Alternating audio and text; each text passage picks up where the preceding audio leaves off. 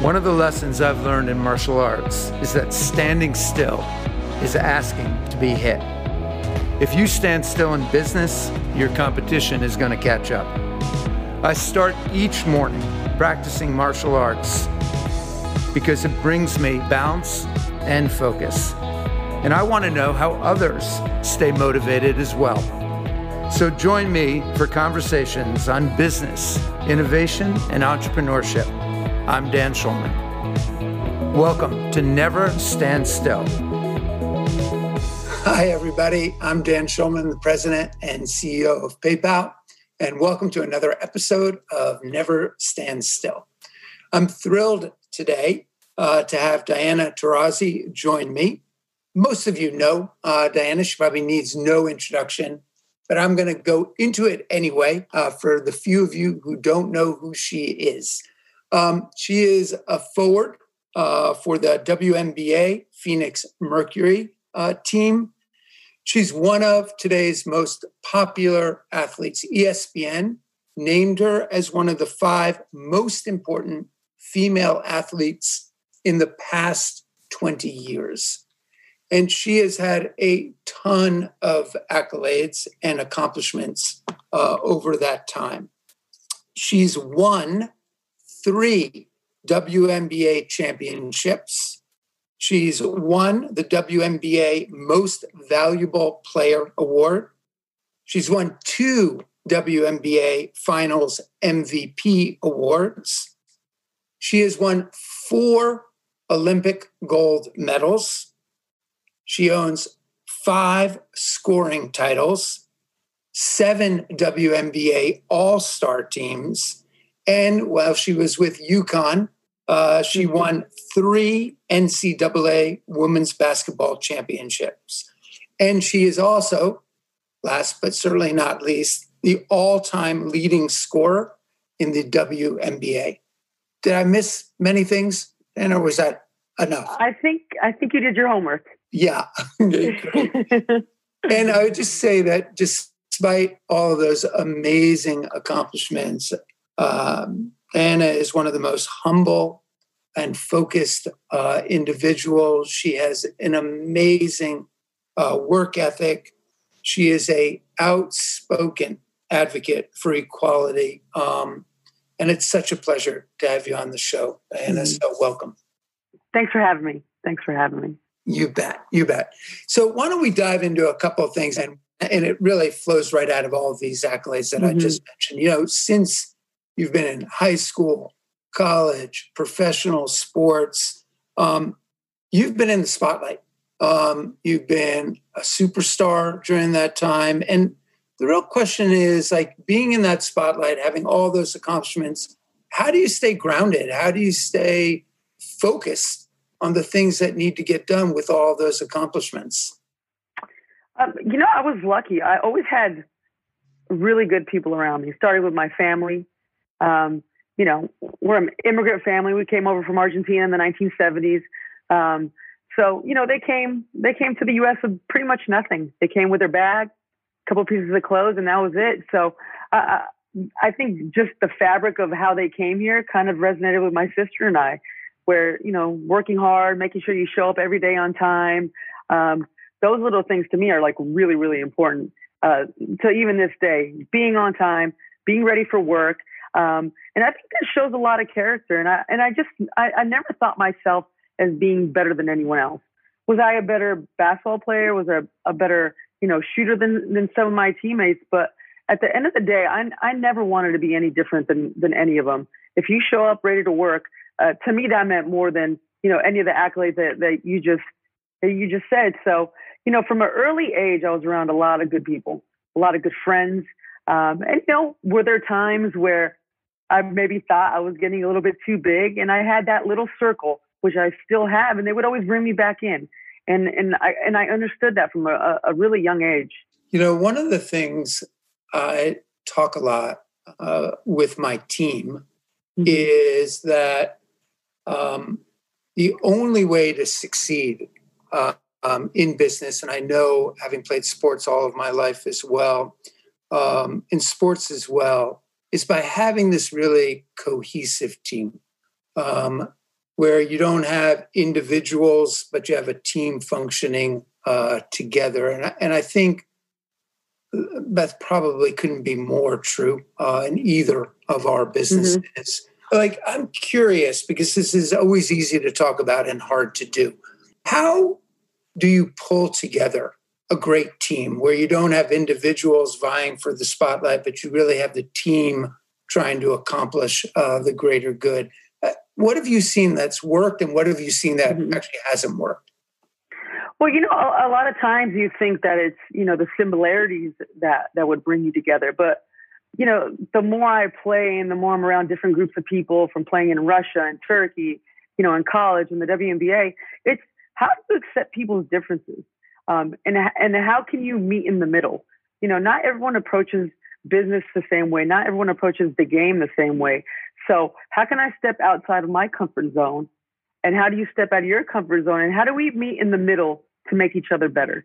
Because as we all know, especially in the game of basketball, and I'll be the first one to admit, I've had great coaches, great teammates. You have to have great luck. Do you have to invest in yourself and make sure you're in great shape? You're around really good people.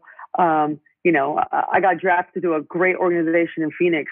From day one, they bet on me, and every single year they've had my back. So there's a lot of factors that go into, making a team work. And there's, that special energy that sometimes a group of people just have. And I'm sure you're in business meetings, and there's certain groups that just vibe, and there's certain groups that just don't. I mean, that's life. Yeah. Have you ever thought, wow, we've got to make a really difficult decision, and even though a player is a great player, they're just not a team player, and that the team would be better off without them, even with their incredible talent? Without a doubt. I mean, in my 16 years of playing professionally, the teams that won probably weren't necessarily the best team on paper. Where I've had teams where you look up and down the roster, you're like, oh, how can this team lose? And like you said, people aren't willing to sacrifice a little bit of themselves for, the greater good of the team. And for whatever reason, it's teams that, don't look great on paper, but they just mesh well. Every little component, makes sure the next part fits even better. And those are things that, you can't overestimate. Yeah. Yeah. We were talking earlier, Diana. We live in a kind of a strange time right now. COVID-19 has, so many elements to it. It's a health crisis. It's an economic crisis.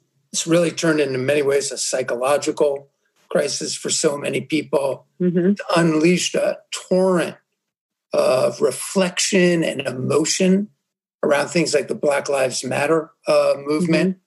You're doing this call from the bubble in your hotel room, having maybe 2 weeks of practice before the season starts. I know that the league is not immune to the same pressures, maybe even more than we at business face. And I think one of the great things about the Black Lives Matter movement is that it is really kind of awoken many people in the business community. And I think it has the potential, at least, to create paths to some lasting solutions. There's a lot of work to be done. There's a lot of things that have to happen, not just now, but in the future too, after the protests dissipate. But how has that affected the league? How has that affected your conversations as well?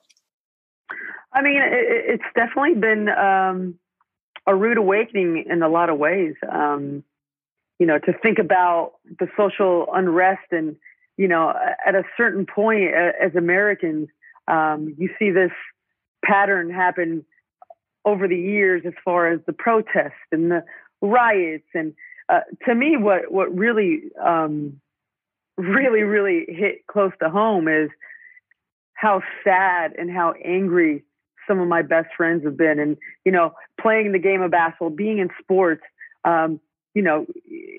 you think you know what people are going through. You think, maybe I can relate.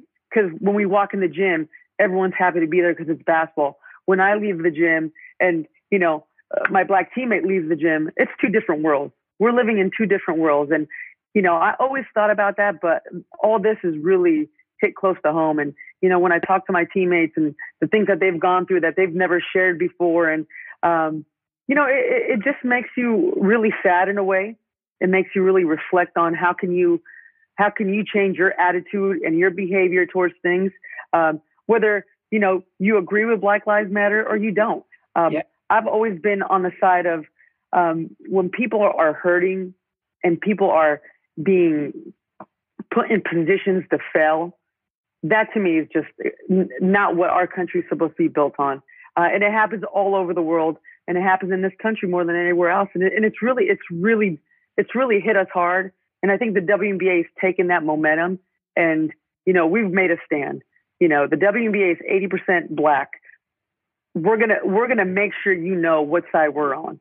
And we're completely on the side of Black Lives Matter, and that's how we're gonna roll from here on out. That's great. You've also been this outspoken advocate for equality.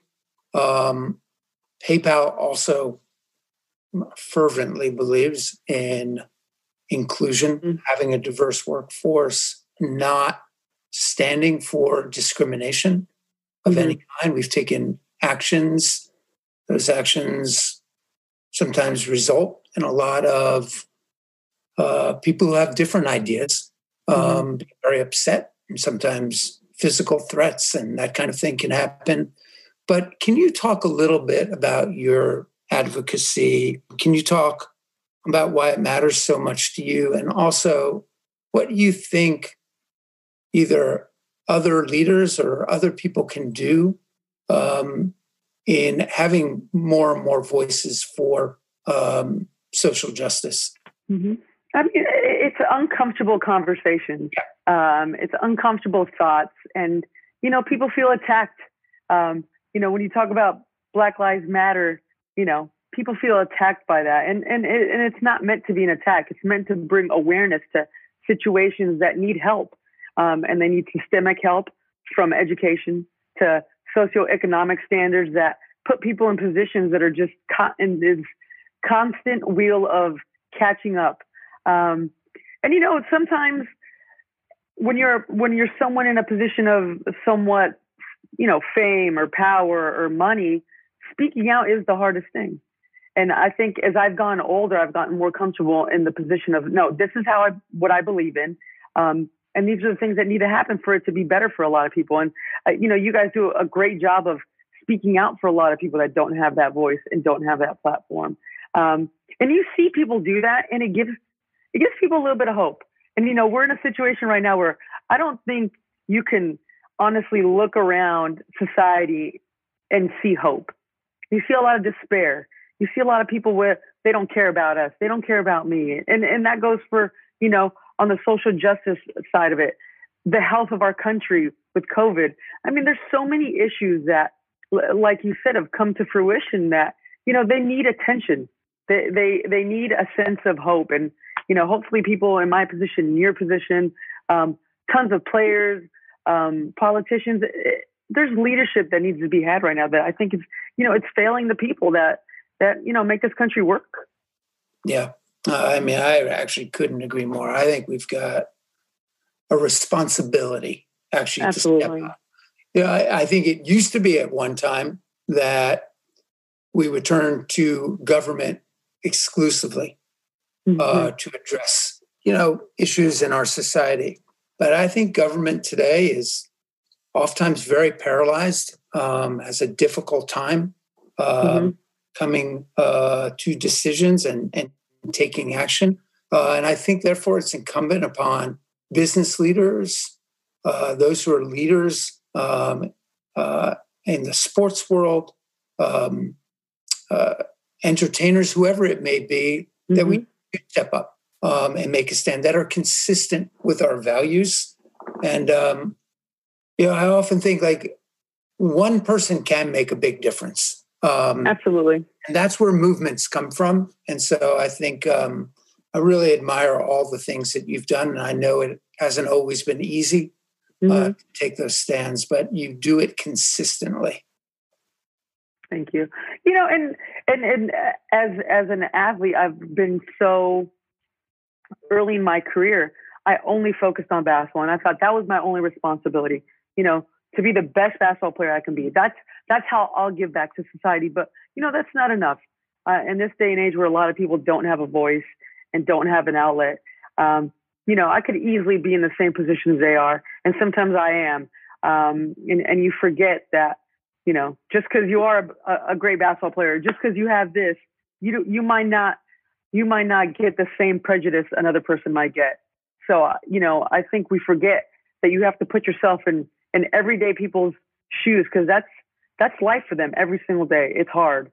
And I know, because my parents, they came to this country, they didn't know English. You know, we felt that discrimination. You can sense it, you can feel it. And, you know, if you don't speak up for the next person, no one's going to speak up for you. I could not agree more. I fully agree with that. You also had Kobe Bryant as one of your closest mentors. Mm-hmm. You know, with his tragic death this past January, I was wondering, you know, one, how did the two of you become so close? And what, you know, lessons did he impart to you? And can you share some of that with us? Yeah, I mean, it still seems like a bad nightmare. It really does. I think the impact he had on, you know, obviously the sports world, but to the city of Los Angeles, that's where I was born and raised, and you know, my family still lives there. You know, he personified what the city was. You know, he got there as a rookie, he didn't play a lot, and he made up his mind he was going to work every single day. And I think that's what resonated with so many people. You know, whether you were a Laker fan, whether, you know, you hated Kobe because you were a Celtics and a Suns fan, but there was this respect that he demanded because he worked so hard and he wanted it so bad. And, you know, and the sad part is he was going to be an even better father. He was going to be an even better ambassador of the game of basketball, especially to women's basketball. And we're never going to get to see that. And that to me just breaks my heart, because he had so much more to give to the game and to the people who loved it. You know, we had some really good moments. We had some really great conversations. We talked about, you know, how basketball changes us, and you know, how basketball shapes your life. And what I loved about him, he was always very honest. And I think that's what people respect. People don't like phonies. People like people who are honest. You can see through people who are faking it, and he never did. And there was times where that maybe got him in trouble, and people didn't always resonate with his message, but it was always honest. It was always earnest. He always wanted to do what was best. And you know, to this day, I you know, when I look back on our times and our and the moments we shared, it's still heartbreaking for his family, for a lot of people. Yeah. How did you meet him, Diana? So we met.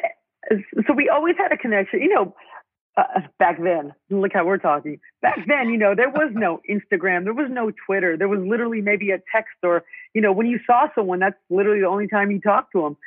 So for a long time, we had met at an NBA All-Star. I went to Russia. He was obviously playing with the Lakers, back and forth. And, you know, at the Olympics in 2008 in Beijing, Nike had a suite where all the athletes would go. That was kind of our outlet to, you know, being away from other people in the hotel. And we would just have long conversations. We'd get a bottle of wine. We'd play cards. And he was so intense. I think 2008, they just lost to Boston.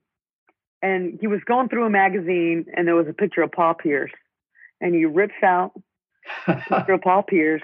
He folds it up. He puts it in his pocket, and he goes, motivation. And I'm like, this guy's insane. And I loved it, because there was a certain recklessness of love that we have of the game together, and we saw that in each other. And you know, those are just it's just a very sad moment. Yeah, well, it's a beautiful story though about him. So that was one moment where, sort of a gut punch to you, but you've had so many moments in your life that have been difficult. You've had injuries, you know, where you've struggled to get back from those. This year is a strange year where you're trying to hopefully put together a season in a shortened fashion. And so can you talk about, because nobody, even someone as accomplished as you've been, it's never straight and up to the right. It's always a very bumpy ride. And a lot of times where, you think to yourself, is it all worth it to just get back up and try and do it all over again? Can you maybe give the people who are watching this a sense of how you think about it, how you go through those ups and downs and then get back up? Well, sometimes you think what other people think is success for you. Sometimes you pay way too much attention to that. Like in the last 2 years, I've learned more about myself than I have through all the championships, all the gold medals. And you know what? May it pay off, it might not, and it may. But I know in the last year and a half that the patience that I've learned, I'm not a very patient person. I'm like ready to get after it every single day. I've had to pull back on so many things that I thought were always my strengths. And now I'm sitting there like, oh, I can't go to the gym today. I need to rest. I need to do these little things to get me back on the court, where to me, it was 8 hours on the court every single day. So I've learned a lot about myself and, and an appreciation for having people around you that support you. I think that's huge. And, when you have people around you that know you and support you, and the times you're not feeling well, all it takes is one word, one text, one phone call. And when you're doing it for other people, something great always comes out in you.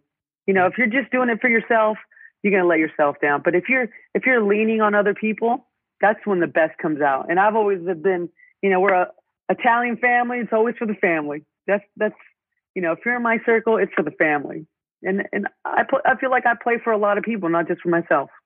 Yeah, I think that's a great way to think about it. It's like, if you can think bigger than yourself, then actually maybe getting back up and being part of something. And also, time heals a lot of things very quickly. As we get older, we think about things differently. We're more reflective, and there's always time to do more and more. Dan, I want to thank you for your time. It was such that 25 minutes, half hour went by like that. And wish you the best of luck in the upcoming season. Thank you so much. I hope you and the team do great this year. And again, thanks. Well, we're super excited. We got you guys on our chest, so we'll be representing for sure. Thank you. Okay. Bye, guys. Thank you. Thanks, Diana.